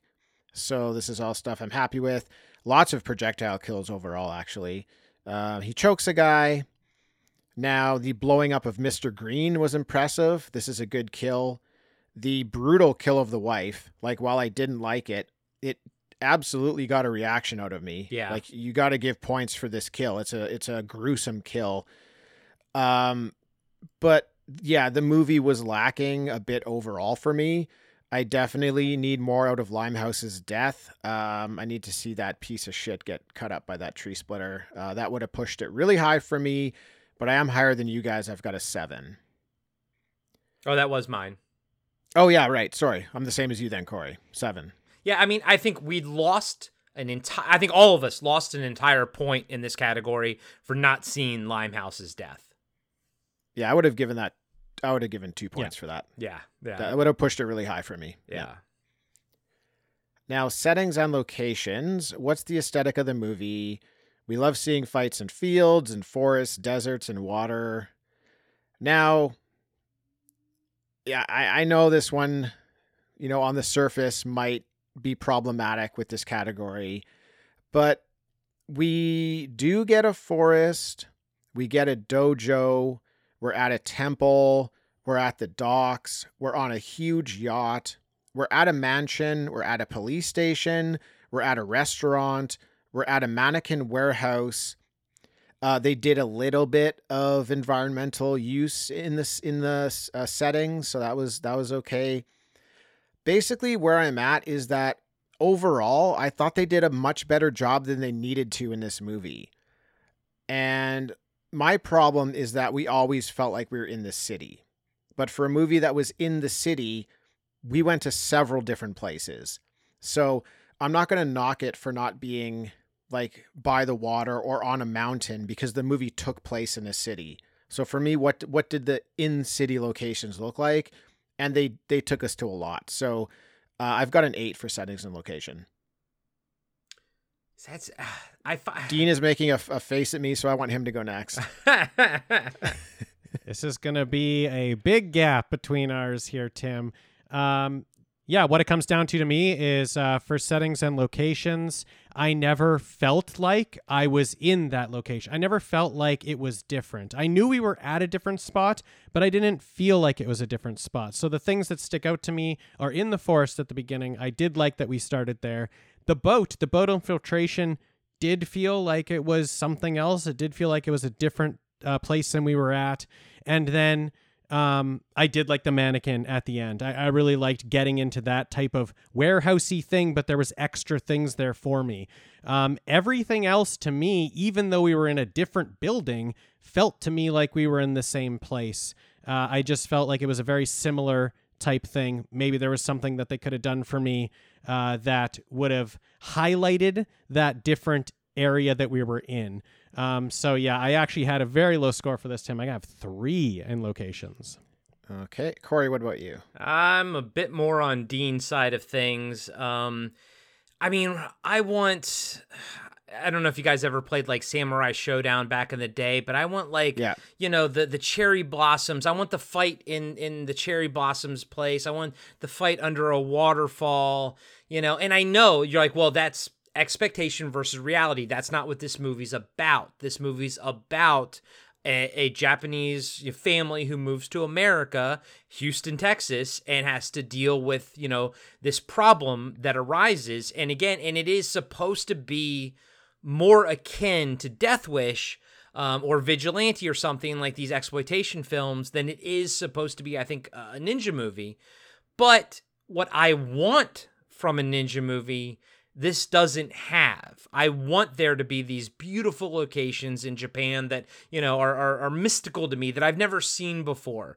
And like Dean said, it's like, I get it. I'm in a restaurant. Yeah, that's a different location, but I still feel like I'm just in this city here and everything. And they just feel like locations in the city. Now, the mannequin warehouse place was awesome. That was legitimately hands down awesome. Everything else you could see in any other movie from this era. I mean, I think even Ninja 3 The Domination had better locations than this one. And that was also a movie that took place like in a city, you know, and I think they did more interesting things in that one than they did here. So Dean, I'm closer to you, and this doesn't mean I dislike the movie, but I'm at a 2 out of 10 for locations here. But again, that's expectation of what I want versus what this movie is. And sometimes it's not fair to judge a movie like that on what your expectations are, but that's also the reality of how we feel about things. And I was unimpressed with most of the locations in this movie. Well, you guys have convinced me to move mine down to a 7 instead of an 8. That's as far as I'm going. I think this is maybe a different outlook on what the category is, because I mean, it is something we talked about, like, especially in the case of the movie Ninja. Like, this is Ninja was a more modern day movie that takes place in the city. So we can't just give it a 0 because we're not at any of these cool locations that we want to go to. You have to sort of consider where this movie is presenting itself, right? And this is a movie that presents itself in the city. So what is it doing with that? Right. So there is no possible way for it to get a 10 out of 10 because it is missing those classic locations that we want. But at the same time, I'm not knocking it for like not taking us to beautiful locations because it wasn't. Well, then in that regard, I've seen other movies where that have taken place in the city, like, you know, Vice Squad and, you know, some from the same time frame and even like a different genre, but it takes place in the city and they had better locations than this one, you know, like, so if you're going to still take place in the city, then you can still give me something cool, but I was still unimpressed with the locations they showed us in the city.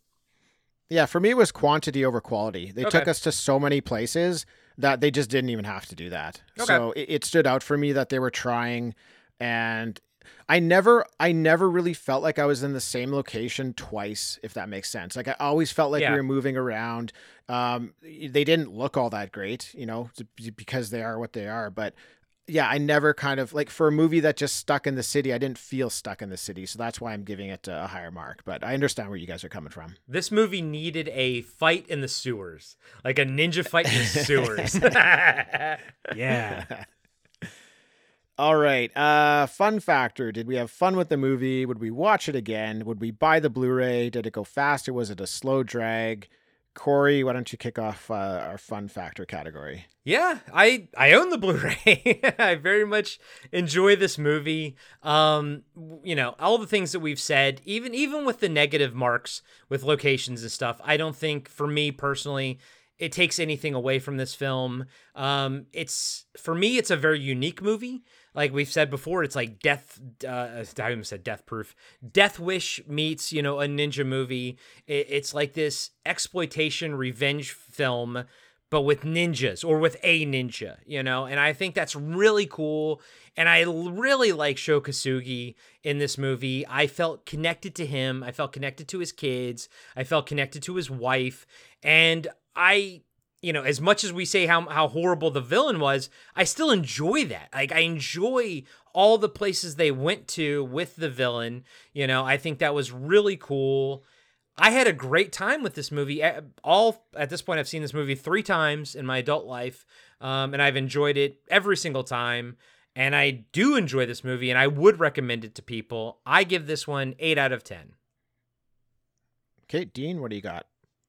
All right, this is another one that might make some other hosts on this show upset. Do it, Dean. Do it. There's definitely things that I like about the movie. Like we've kind of talked about, there's kind of 2 tones going on. There's a tone that is, you know, a little bit more fun. I'm enjoying that type of thing. Then there's a tone that is a little bit more darker. And there are things about that dark tone that I enjoy too, especially juxtaposed with that light tone. Sometimes it really worked, like that fight with the kid and then, you know, Limehouse punching the kid in the face. That worked right up against each other. But for me, it's just kind of the entire revenge story in general.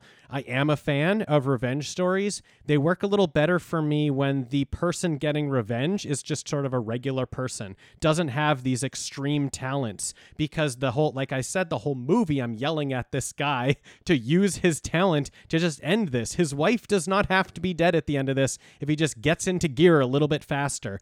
And so if they build that story a bit more for me, I'm more in line with that. Kind of like a Marco and Saga thing. We know that character is like a pacifist. We know he doesn't want to fight, so he can have this extreme power. He's just never going to turn it on.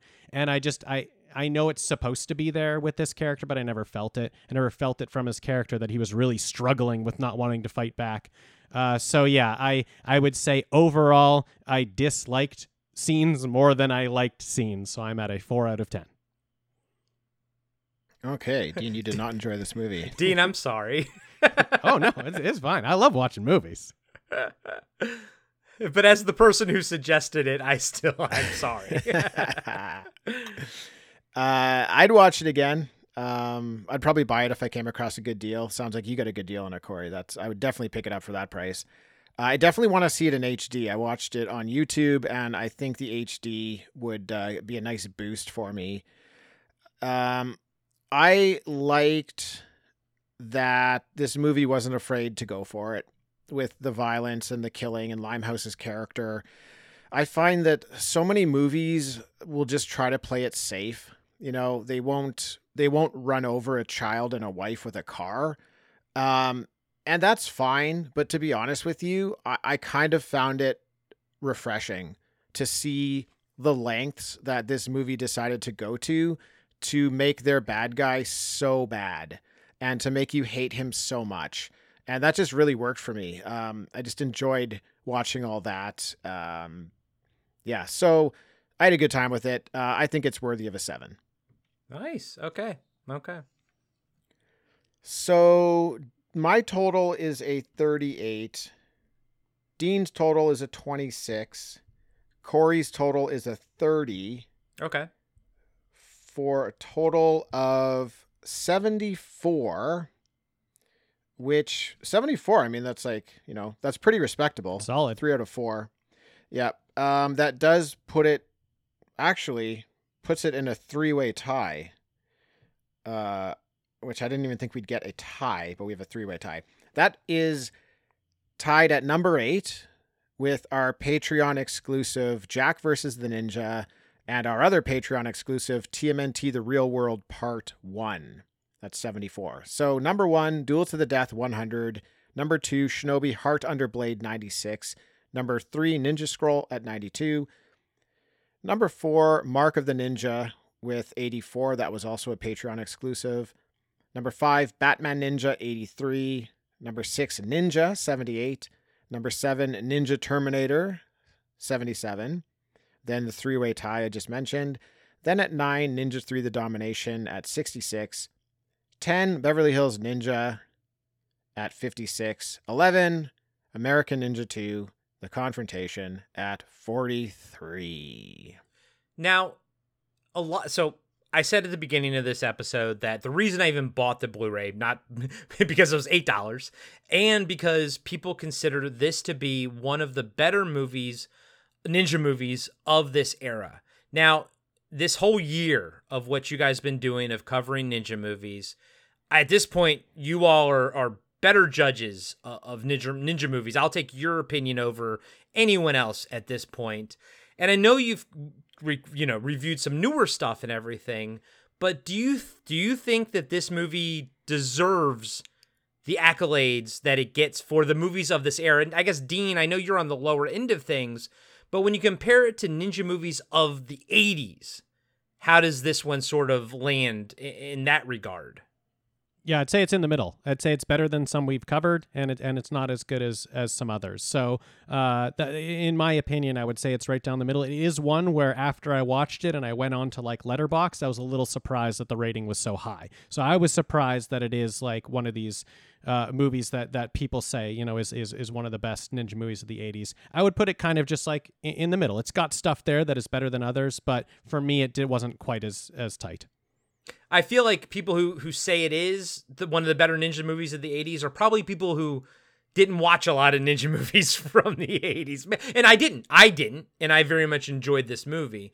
Tim, what about you, man? And I know you and I are the same age and everything, and I know we kind of passed over this as kids, but like but we also lived through movies of this era and everything. Like, how does this hold up in sort of regard to that? Yeah, I mean, my rating, says it all. I liked it. I think why this is probably a beloved movie is because it's unique, because it's not like the movies of that time. It's something different. It's like this, almost like a weird blip in that category. I haven't really seen anything like this where they take the swings that they do. So for that reason, I liked it. I thought it was a refreshing entry to watch. I think it kind of I think where it's sitting 74, I think that's kind of pretty good. I think that's probably where it belongs, like maybe a 7.5 out of 10 for this genre, for this time. I think that's pretty good. Yeah, agreed. And honestly, at the end of the day, I would probably watch Ninja 3 The Domination over this again. I mean, I'll still watch this again, but man, Ninja 3 The Domination is just so much fun. They're totally different movies, right? Apples and oranges. That movie is way more fun than this movie, but this movie is way grittier than that movie. So it's like it's apples and oranges. What do you feel like watching that night? Yeah, totally. But Corey, awesome. Thank you for recommending that. That was it was a fun one to watch, even though Dean didn't like it as much as we did. I think Dean will probably be the first to tell you that he liked that more than some of the other ones that we've watched. Yeah, for sure.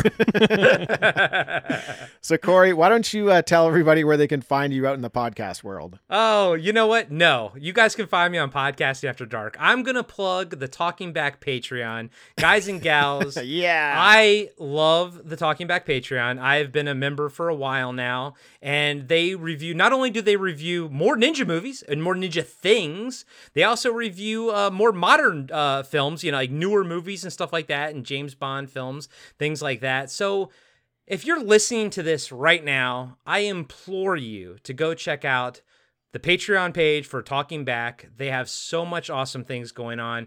I am happily a Patreon member. And yeah, that's it, man. You guys are producing fantastic content, and I just want more and more people to be listening to it. Thanks, buddy. We appreciate that. You did my job for me, so I'll plug your Patreon. Everybody head on over to Podcasting After Dark on Patreon. They have a monthly wrap-up episode. They're walking through John Carpenter's catalog. Such a cool idea. I mean, if you're listening to this podcast, you're probably a fan of John Carpenter. Just, one of the all-time great directors, has, some of the greatest movies out there. So check that out. And you can get all this content from both of our Patreons for like $5 a month. So it's a cheap way to help support us, but it really goes a long way to helping us out. You might think it's only a couple bucks, but it can all add up for us. So we'd appreciate the support. And a free way to help out Podcast After Dark, Talking Back, Return, Revenge, Resurrection, a free way to help out any podcast that you listen to is just leave them a 5-star review on Apple Podcasts, Spotify, Podbean, whatever allows you to leave a 5-star review. Trust me, those go a long way in getting new listeners in front of, your favorite podcast. So whichever podcast you love, just leave them a 5-star review. It takes 2 seconds. And what it does is immense. And tell your friends about us. Yeah. Corey, thanks again, man. It's always a blast when you come. We're looking forward to the next time you stop by. Thanks, guys. I appreciate it. And thanks for having me on. Dean, thanks for joining. Yeah, thanks, Tim. Thanks, everybody, for listening, and we'll catch you next time.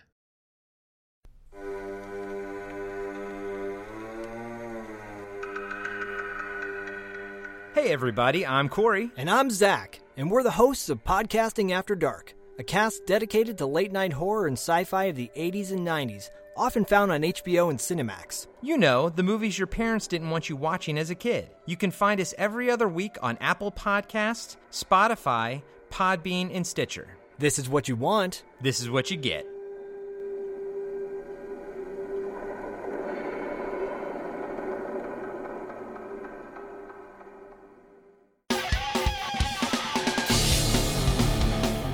Have you been wondering where's the beef? Well, on our podcast, Throwback Trivia Takedown, you might just find that out, as well as some other things about the 70s, 80s, and 90s. We're a nostalgic-based trivia show that pits two challengers head-to-head in a duel of the decades, with categories ranging from movies, TV, and music, to slang, food, and fashion. You're sure to get the best in retro-themed trivia. So strap on your jelly shoes, grab a Surge, and walk like an Egyptian to your favorite podcast app and check out Throwback Trivia Takedown. I heard even Mikey likes it.